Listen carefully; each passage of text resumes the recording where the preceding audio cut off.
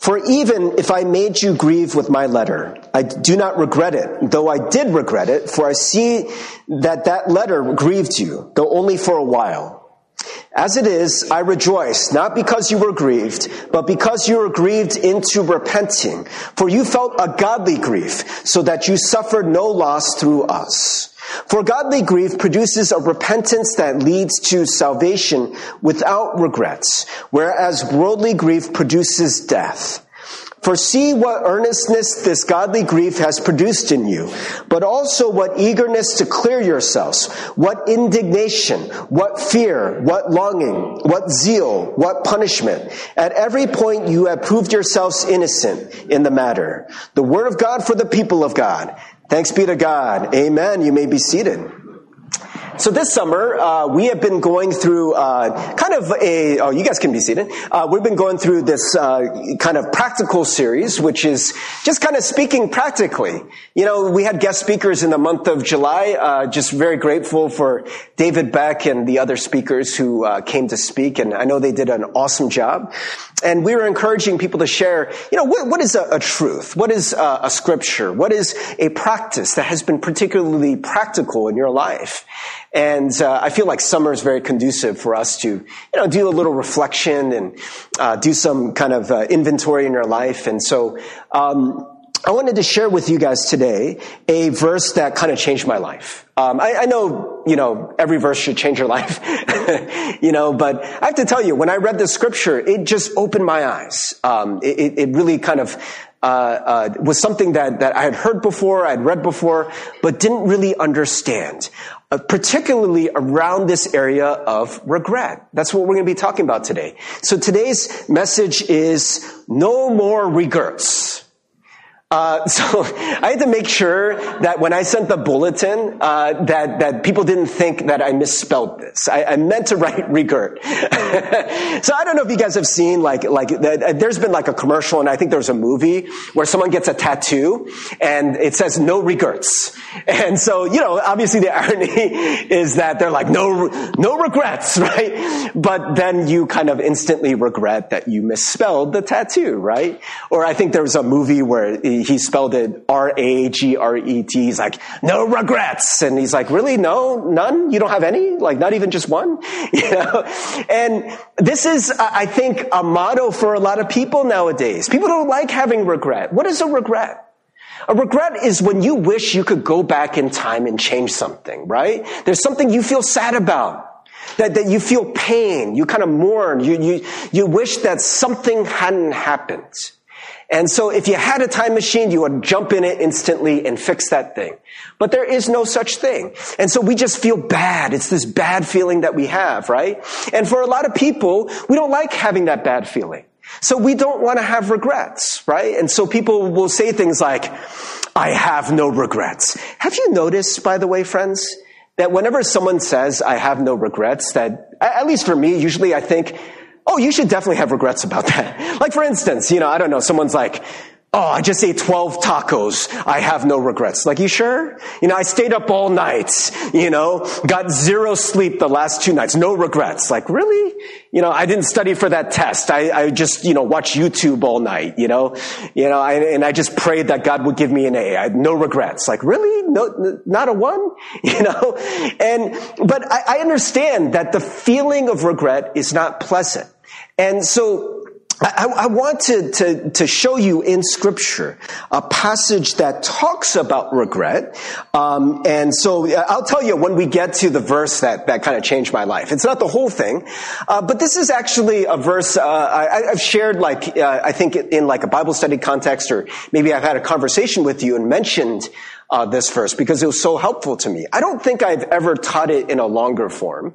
And so I was kind of excited in the summer series that I could kind of teach this in the longer form and show you the context. And so there's some things I need to tell you about 2 Corinthians for us to understand this context. So let's dive in. And so I'll just kind of we'll stop and go as we read through this passage just to give you the context so you understand the story of what Paul is talking about here. So it says, even if I made you grieve with my letter, what letter? He's not talking about the 1 Corinthians letter. This is actually a letter that we don't have. But it's a letter that he wrote, and it seemed to make the people feel really bad. He said, even if I made you grieve with my letter, I do not regret it. Though I did regret it, for I see that that letter grieved you, and though only for a while. And so let me just explain what we think happened. So what scholars have kind of pieced together is that if you remember in 1 Corinthians is all about talking about unity. There's been divisions in the church. And in the Corinthian church, there's a lot of people who are divided. And they're like, I follow Paul, I follow Apollos, right? And they're just kind of arguing about, kind of what sect of Christianity they follow. And so Paul is arguing for unity, right? To break down those walls.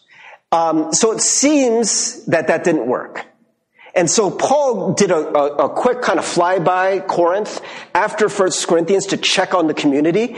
And he thought like, hey, you know what? I sent you this letter, this awesome letter. And it's, for what it's worth, I think it's one of his best letters. It's a great letter, 1 Corinthians, right? There's all this stuff about love and the body of Christ, and it's so much good stuff in there. And it didn't seem to work. And when Paul did his flyby, that didn't seem to work either. And so Paul heard that things were getting worse. And in particular, it seemed that the divisions were getting greater. And there was one person in particular who was really, really bad-mouthing Paul, right? And really kind of stirring up people. And so Paul is really grieved by this. I think, maybe it's also because he wrote this awesome letter. He went to visit them. But I think it's also because he really loved the people, right? And he really didn't want the people that he considered in many ways his spiritual children to be fighting, right? But they were. And they were divided against him, and they weren't listening to him, and all this stuff. And so it broke his heart. 2 Corinthians, by the way, is a very interesting letter. Usually we kind of just pick and choose from 2 Corinthians because, to be honest, it's kind of hard to read. Because this is a guy who's heartbroken. And you just see that all throughout the letter. And so, but he says that, the letter that he wrote, so he writes a letter after he goes to visit, and he hears that things got worse. And this letter we don't have. And I don't know, maybe just God orchestrated to lose this letter because apparently it was a really harsh letter. He rebukes the people in very strong language. We don't know exactly what he said, but he tells them how disappointed he is in them, how, this isn't right. And apparently this letter has the effect. They get grieved. They're hurt. And all these things start changing, right? And so I'm going to point out later, they actually deal with that person who was stirring up the people against Paul. But this is the context that he's writing about. He's like, I know that letter I wrote to you, that broke your heart too. I know that letter I wrote to you made you feel bad. And so that made me feel bad. I didn't want to hurt you. I didn't want to hurt your feelings. Paul loves them, right? His intent was not merely to write a letter to hurt their feelings, right? But he did want to see change. And so this is what he's talking about. He's saying, I did regret it. I'm not a monster. I didn't want to hurt your feelings. I love you guys. But it grieved you, though only for a while. This is the important part. Only for a while. As it is, I rejoice. So now he's happy. Not because you were grieved, not because I hurt your feelings, but because you were grieved into repenting. What does repentance mean? That was kind of like our whole theme last year, right? Metanoia, that's the Greek word for repentance. What does it mean? Anyone? Anyone remember? Yeah, the forgiveness or change. To change it literally means to change your mind, but it's the sense of changing, turning around your life, right? So he is happy because they were grieved into change. Right? Their lives actually were altered by this. For you felt a godly grief so that you suffered no loss through us. Now, for me, brothers and sisters, I want to share with you, we're right about to get to 10, the verse that kind of changed my life. Because for me, I'm somebody who just feels bad a lot. I don't know about you. Maybe I feel like there's kind of like two types of people in the world. People who feel bad about everything or feel bad about a lot of stuff. I know these are extremes. Maybe you fall in between. But in general, you might have an orientation where you feel bad about everything. Or you have the orientation where you don't feel bad about anything. No regrets, right? You're just like, whatever, I'm cool. I'm over it, right? And people like that. Sometimes the person who feels really bad about everything marries the person who doesn't feel bad about anything. It just makes an interesting dynamic. You kind of learn from each other, but sometimes you're like, man, you're weird. I'm here feeling bad about everything, and you just sleep soundly like a baby, like it never happened, And so for me, brothers and sisters, what I noticed is that in church, just my experience is in Korean churches, in evangelical churches, I feel like guilt and shame is something that just kind of goes round, and I think sometimes we use it to try to motivate people. We try to make them feel bad about what they did. Feel bad about your sin. Feel bad about not giving enough to church. Feel bad about, not serving enough. Feel bad about, not forgiving people or whatever the case may be. Not living up to the calling we have in Christ, right? And I feel like I've been a part of churches where people just use that. And it was very effective. And I feel like the kind of sense of spirituality was very, very informed by grief, by a mourning, by a sorrow. I might have shared this before, but in my church in Cincinnati, when I would go to prayer meetings, I never really got this, but I've come to understand this is very much a part of the kind of Korean ethos. But I hear people praying, and I didn't understand what they were saying because my Korean's not that good. But they would just be wailing and weeping, just and just it was just everything was just so sorrowful. And that's the kind of Christianity I grew up with. I just feel bad, and I realized that I'm not the only one. A lot of times, when I talk to the leaders at LGM. And leadership meetings, they're supposed to be about how you can lead the congregation. But I think oftentimes our leadership meetings were just feel bad sessions. Like, man, we suck. Like, we're not doing good enough, right? We're not welcoming people enough, and we need to do more activities. We need to pray more, and just people would be like, Pastor Steve, I feel bad. I feel bad. I feel bad. And I'm like, wait. Is this what Christianity is supposed to be? Right? Are we supposed to be feeling this bad? And not just for the sake of feeling bad, but what is this actually getting us? Because I know for me, what usually happens is it's sort of like a vicious spiral, and it's a downward spiral. It's like I feel bad about something, and that makes me feel bad. And then also I'm like, I probably shouldn't be feeling this bad. I shouldn't talk to myself like that. So now I feel bad for talking to myself badly. And I feel bad for feeling bad. And then I feel bad about feeling bad about feeling bad. And then I feel bad about feeling bad about feeling bad. Then I feel bad, right? It just gets worse and worse and worse.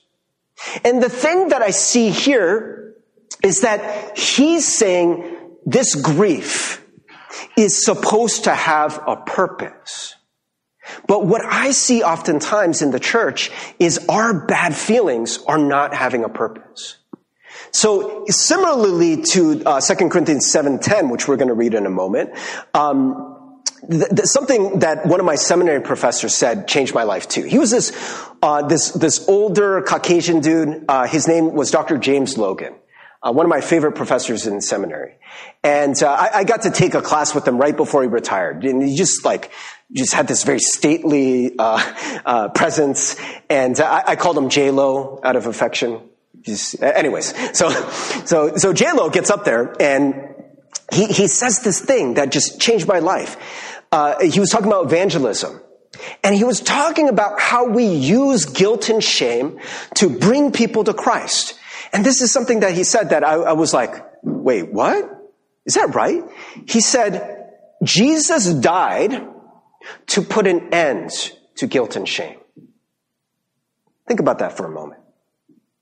Jesus died on the cross to put an end to guilt and shame. And I was like, what? That's not what I heard in my church. It almost seems like Jesus died to make me feel guilty. At least that's the way I was converted, right? Like I remember going to a church camp and the pastor was kind of yelling at us, telling us we were sinners, and he described the bloody death of Jesus and in all of its horrific detail, right? And described the crown of thorns and how many times Jesus was whipped and he's bleeding there on the cross. And, I'm 12 years old, guys, right? I'm 12 years old and he's describing this in bloody detail. He's like, you know why Jesus died? Do you know why Jesus died? Because of you! And my 12-year-old me is like, me? I killed Jesus! And I'm crying. And so this concept, Jesus died on the cross to put an end to guilt and shame. I was like, something's not computing. My brain started glitching. Really? Are you sure? Are you sure? And it sounded good. But 2 Corinthians 7:10 kind of gave scriptural sort of proof to this, right? So I want to show this to you.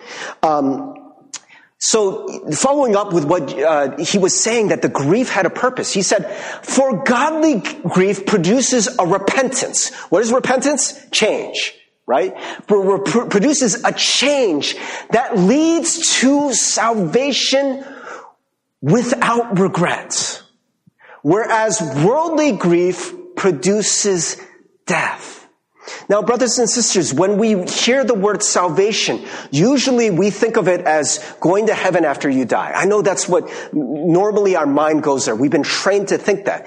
But think in the context of what we have been talking about, of what I've been telling you about what the Corinthians were going through. He's not talking about going to heaven after you die. He's talking about their lives here and now, right? First of all, they're living divided lives. They're not living the way Christ has called them to, right? So that's clear. They're completely divided and they're opposed to each other. They're at each other's throats, right? It's just division everywhere, right? And then Paul comes and he writes this really sharp letter, right? And then, they feel bad, right?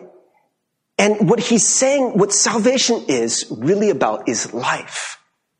The full life that God wants for you. The life where you are lived in right relationship with God. And by the way, that ends in going to heaven after you die. Of course, that's salvation. But salvation is supposed to be experienced in the life you live now. Because if your life is a living hell, you need salvation from that. Amen? Yeah? So if you are at each other's throats, if your community is in disorder, you need to be saved from that. Yes? And so he's saying that godly grief, the grief that actually produces a good, it produces a change that leads to new life, right? Without regret, whereas worldly grief produces death. Now, brothers and sisters, this was life-changing for me because of that word without, or that phrase, without regret. Because I thought regret was godly grief. I thought you were supposed to regret a lot.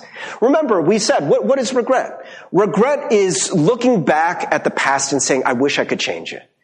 Right? And you're sad and you're grieving about it. In fact, the word regret, it comes from, the root of the word is grieve, mourn.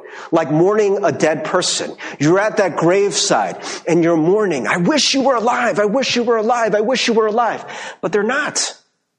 Right? And you're looking at something that is dead, that is past, and you're saying, I wish this could be alive. I wish this could be alive. I wish this could change. But it can't, because it's in the past. Right? That's what regret is about. There's not much life to be found there. Do you ever spend, I don't know about you, but this is for me, it's been a really painful process of regretting lots and lots of stuff that you cannot change. Do you ever get in a regret spiral? You're sitting there and you're trying to go to bed and then your mind's like, hey, this will be fun. Let's relive your worst mistake in your life. And you're like, oh my gosh, I shouldn't have done that. And you're just replaying in your mind, well, I should have done this. I should have said this. Well, if I could go back, 2 years, I would have done this differently. And you're just replaying it in your mind. And in your mind, there's this desire to change the thing. But no matter how many times you replay it, it will never change. You can spend the entire night, you could spend an entire lifetime replaying that in your mind, trying to change what already happened, and it will never change. That's why these regret spirals are so frustrating. Right? There's no life to be found there. Only death. You get that, brothers and sisters? That's the worldly grief. Worldly grief produces death.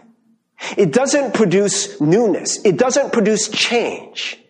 It just drags you back. I have this saying that I say, regret regresses you. It holds you back. Right? You're not moving forward. You're just like, oh, why didn't I do this? Why was I so stupid? Why was I so weak? Why did I make that mistake? Well, brothers and sisters, I don't know, but you did. You did it. It's done. It's past. You can't change it. Right? And so here, what Paul is saying is that godly grief is supposed to lead to something that actually changes. You can't stay there, though. You're not supposed to live with regret, right? So produces a repentance that leads to salvation without regret. Now, this is the thing. Remember, what does regret mean? What is the root for it? To grieve, right? Godly grief, or in other words, godly what? Regret. Godly regret leads to life without regret. You get that? So what is this saying? You got to have some regrets, okay? So this is the thing. Some of you today need to hear, you're just living in so many regrets. You're just replaying this stuff. You're beating yourself up, and it's serving no purpose. You just feel bad for the sake of feeling bad, and it just holds you down, and you don't change. This is the frustrating thing, right? When I'm talking to leaders, and, they're like, Pastor Steve, I feel so bad. I'm like, okay, so what are you going to do about it? Like, I don't know. But I feel bad, right? They come back next week. So what did you change? What changed during your life? Nothing. I just feel bad, right? It doesn't change, right? So grief in and of itself doesn't necessarily change your life. It can be an indication that you need to change, right? So some of you need to hear that. Your staying in your grief is not helping you. It's actually holding you back. Right? It's tying you to the past, and you just keep replaying your mistakes over and over. Now, some of you need to hear the opposite message. Because there's some of us, and I do believe it's two sides of the same coin, feel no regrets. Right? We're the person who tattoos it to our chest. No regrets. Right? And we're like, that's my slogan. I don't want to feel bad about anything. Why replay the past? Right? And so there's some people who have made it their mission in life to never feel bad about anything. And so they don't, And so you make a mistake and you're like, well, what do you want me to do about it? It's in the past, right? Whatever, get over it. Cry me a river. I got over it, right? And we spend no time, those people who are in that camp, spend no time grieving their mistakes, right? And so if you live the kind of life where you never apologize, you never feel bad about, wronging people or making mistakes or sinning, right? You know what we call those people? We call them sociopaths, right? Those are the people who destroy society, right? Because there's no reflection there. You know what I mean? You just keep making mistakes and you never learn from them. That's the problem, right? You never learn from your mistake because you never pause to admit that you made a mistake. Yeah? And so there's some people, I know Christians who are like this. They hear a passage like this, and they're like, no regrets. I'm going to tattoo it on my arm, right? I don't want to feel bad. Yay! Freedom! I'm never going to feel bad about anything ever in my life. And then you go on and you make lots of mistakes. And you break a lot of people. And you hurt a lot of people, right? Because there's no reflection there, right? And so what Paul is saying is that you should feel bad at times. It's called conviction. Right? There is that godly grief, and it is grief. There's no way I can dress this up to say that grief is going to feel awesome, right? He's like, godly grief, it's a good thing. You might feel bad, but you're not supposed to feel bad forever, right? He even said, I regret it for a time. For a time. That's godly grief. Godly grief is not supposed to last forever. You're not supposed to live there. It's part of the process. It's part of the process of change. It is that indication something is not right. It's that check engine light. You're not supposed to live with that forever. I don't know, any of you guys who drive or you maintain your own vehicles, right? You get that check engine light. And some of you, that's a very terrifying symbol. You're like, oh my gosh, you get that yellow or red engine indicator. You're like, oh my gosh, my car's going to explode, right? Now imagine this. You get the check engine light and you're like, I feel bad that my check engine light is on, right? You just feel bad, but you never get your car checked out, right? You never do. Or you're like, you know what? I refuse to let this check engine light judge me, right? I'm forgiven by Jesus Christ. I'm a child of God, right? So I feel no regrets over this check engine light. But you never go to get it checked out. You never go to get it fixed, right? Both of them result in the same thing. What? No change. No change. No salvation. No life. No repentance. So both of them are two sides of the same coin. Why do you think people don't want to have regrets? Because regrets aren't fun, right? Because we're so afraid of feeling the sting of regret. We're so afraid, and maybe people, it's like kind of the shadow of the other people who are just mired in regrets. You look at those people, maybe some of you are like that, who you just don't feel bad about anything. And you look at people who feel bad about everything, and you're like, that's pathetic. I never want to be that, right? So you just feel no regrets, right? You just go around and make mistakes and just keep going. You just, his car never slows down. You never bring it into the station to get checked out, right? What grief does, the check engine light, it's supposed to be an indicator. Someone said this once.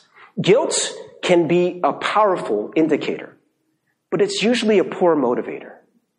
It can be a powerful indicator, but it's usually a poor motivator. What does that mean?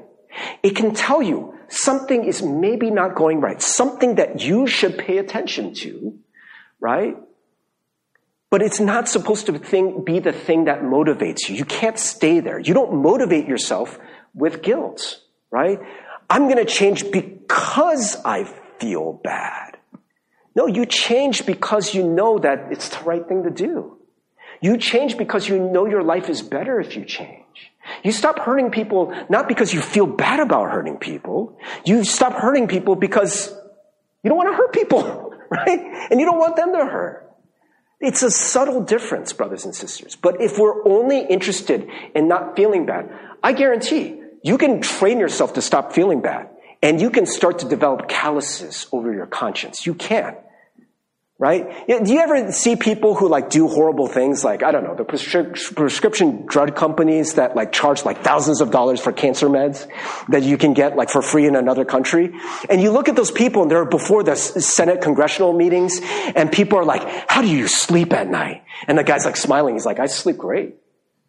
I believe that. Why does he sleep great? It's just a callous. He's just gotten used to not feeling bad. Right? Just doesn't look there, ever. Never slows down the car, right? So if you're only interested in not feeling bad, you can just become a sociopath and a monster. Some people do. I'm being serious, right? But if you are interested in becoming like Christ, then it requires actual change. You need to feel the pain of that. You need to feel the pain of what other people are experiencing. This is why God gave us a nervous system. This is why God allows us to feel pain, because pain is instructive. But you got to pay attention to it.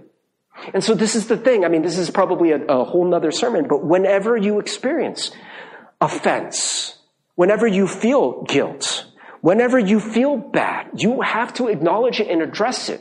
It doesn't mean you have to throw a pity party and I'm horrible, I suck, I'm terrible. That's not going to bring life. But you have to acknowledge it. There's something there. What is that? Where is that coming from? Because I guarantee it's not going to go away.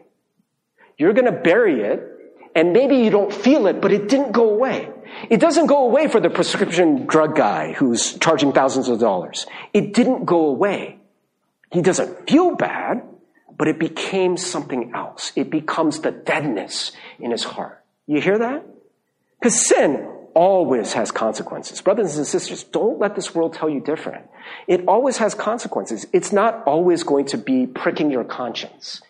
You ever read all that stuff that it talks about in the Bible about hardening your hearts? Yeah? Hardening your emotions. You just don't feel anything.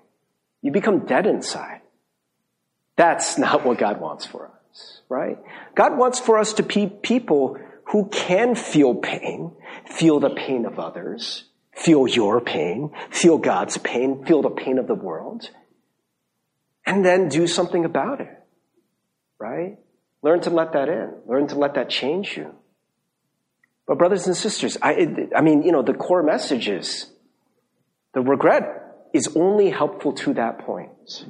You acknowledge it, and now you enter into a different phase, right? It's a step-by-step process. And what is the new phase? The new phase is change. You bring it before God. You may not be able to do it by your willpower, but you need to forgive. You need to forgive. Because brothers and sisters, this is the thing. God forgave you. Before you made a single move towards God, God forgave you. This is the power of the gospel, right? Jesus hanging on the cross, not looking at people and saying, don't you feel bad that I'm dying for you? Right? But instead, he says, Father, forgive them. They know not what they do. Some people didn't even hear what Jesus said. What was that? Did Jesus just say something? I don't know. I can't hear him. Can you hear him? Maybe we should put a microphone up there. What did he say? It doesn't matter. He still forgave them. Father, forgive them, for they know not what they do. They know not what they do.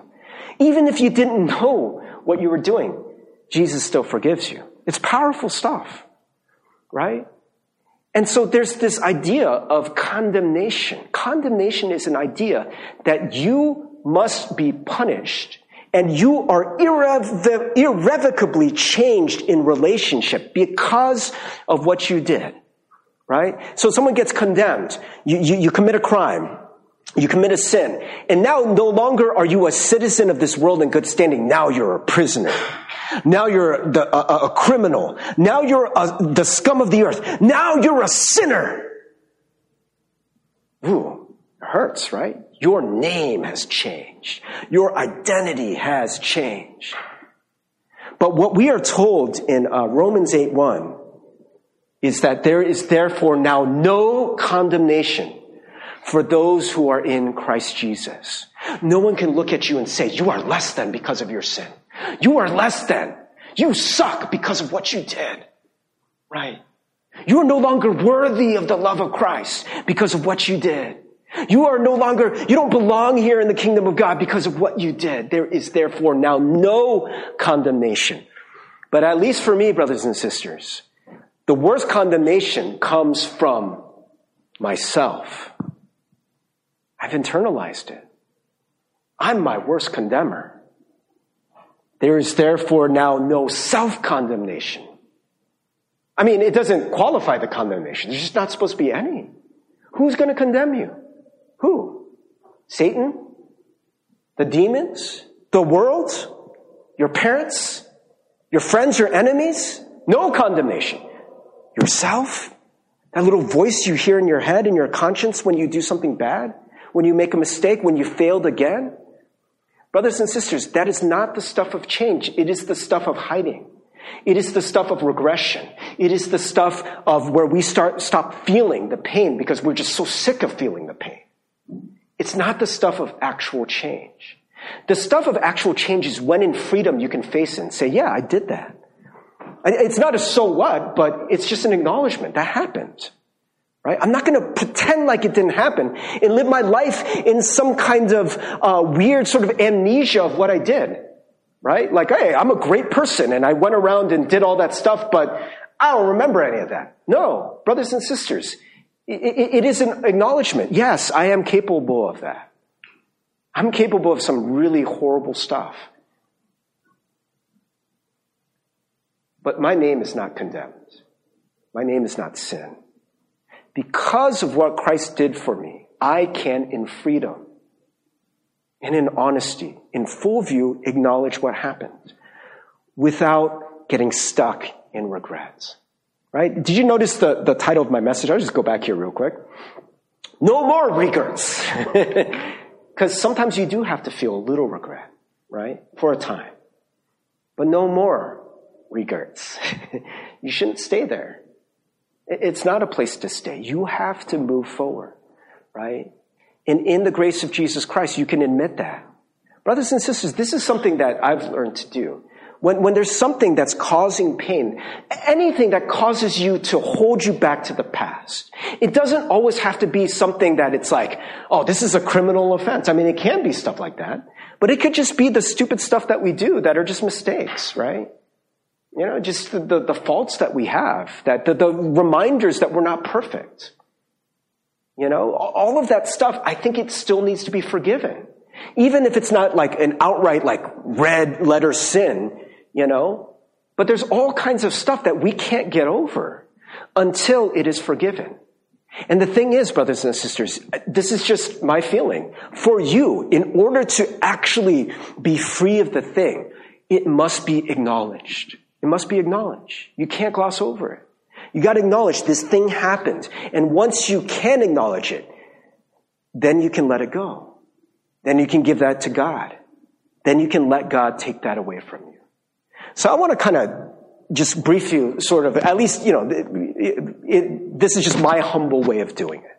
Okay, maybe you have your own way of confessing. But this is the way that I do it, that I would like to teach you. If you know, we're talking about practical stuff. So let's practically actually practice this. Okay? So if you guys want, you know, just get comfortable for a second. Just stretch out. You know, maybe just take a deep breath. All right. Brothers and sisters, you are a child of God. Not because of what you've done, but it's a gift of God. You're forgiven in Jesus Christ. There is no condemnation here. All right? And so in this atmosphere, in this place where we acknowledge that we are forgiven because of what Jesus has done, I think we can do this in freedom. So if you want to, you can close your eyes. I encourage you not to like hang your head. All the blood rushes forward and you kind of start getting sleepy and just foggy minded.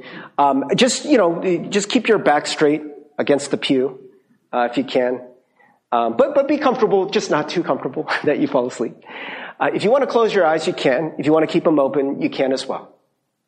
Brothers and sisters, I want you to think about something that is currently or recently been bothering you. Something you feel bad about. Something you regret.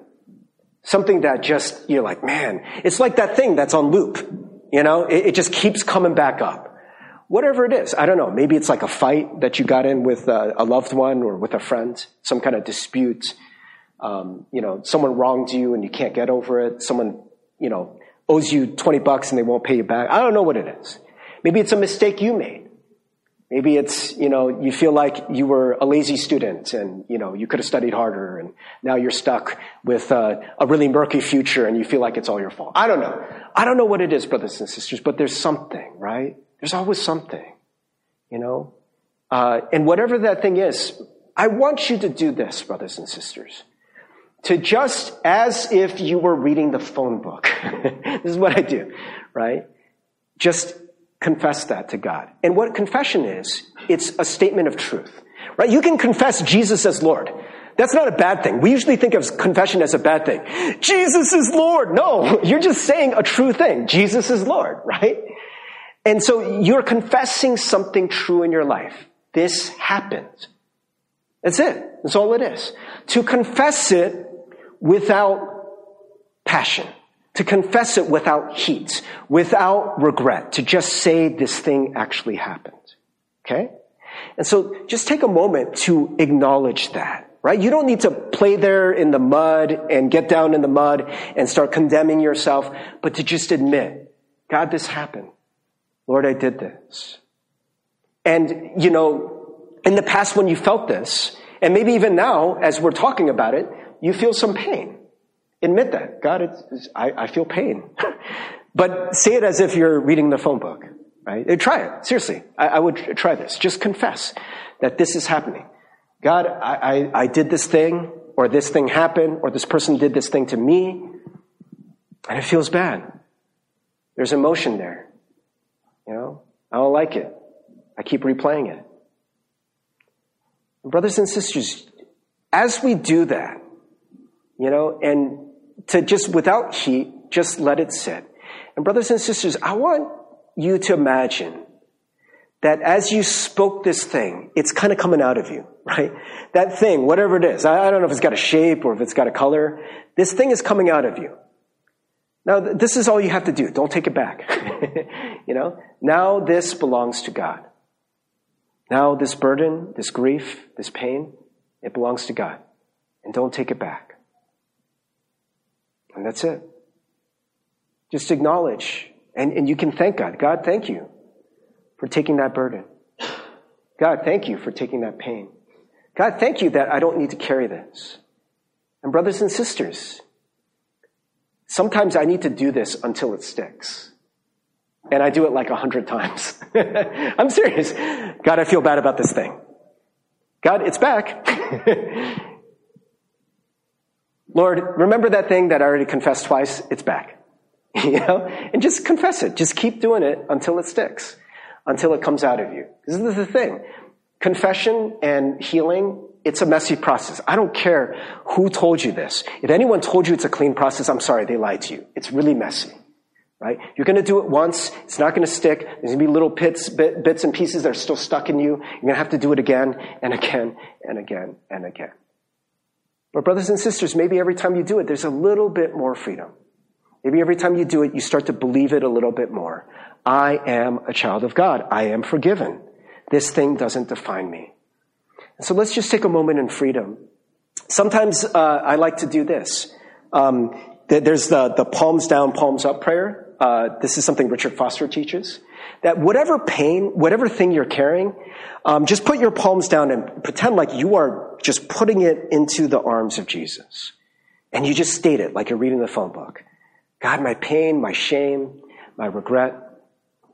And just take a moment to just let it fall from you like gravity. The gravity of grace. Just let it take over. And then turn your palms upwards in a posture of receiving. Now receive forgiveness. Now receive grace. Now receive love. Now receive your identity. Now receive peace. Now receive freedom, right? And so brothers and sisters, maybe just in one move, put your palms down, release that thing. Whatever it is, just let it go. And then put your palms up and just receive. It's okay if you don't feel anything. You don't need to feel tingly. You don't need to cry. But just in faith, know all of God's grace is available to you. He wants to give it to you. In Jesus' name, amen.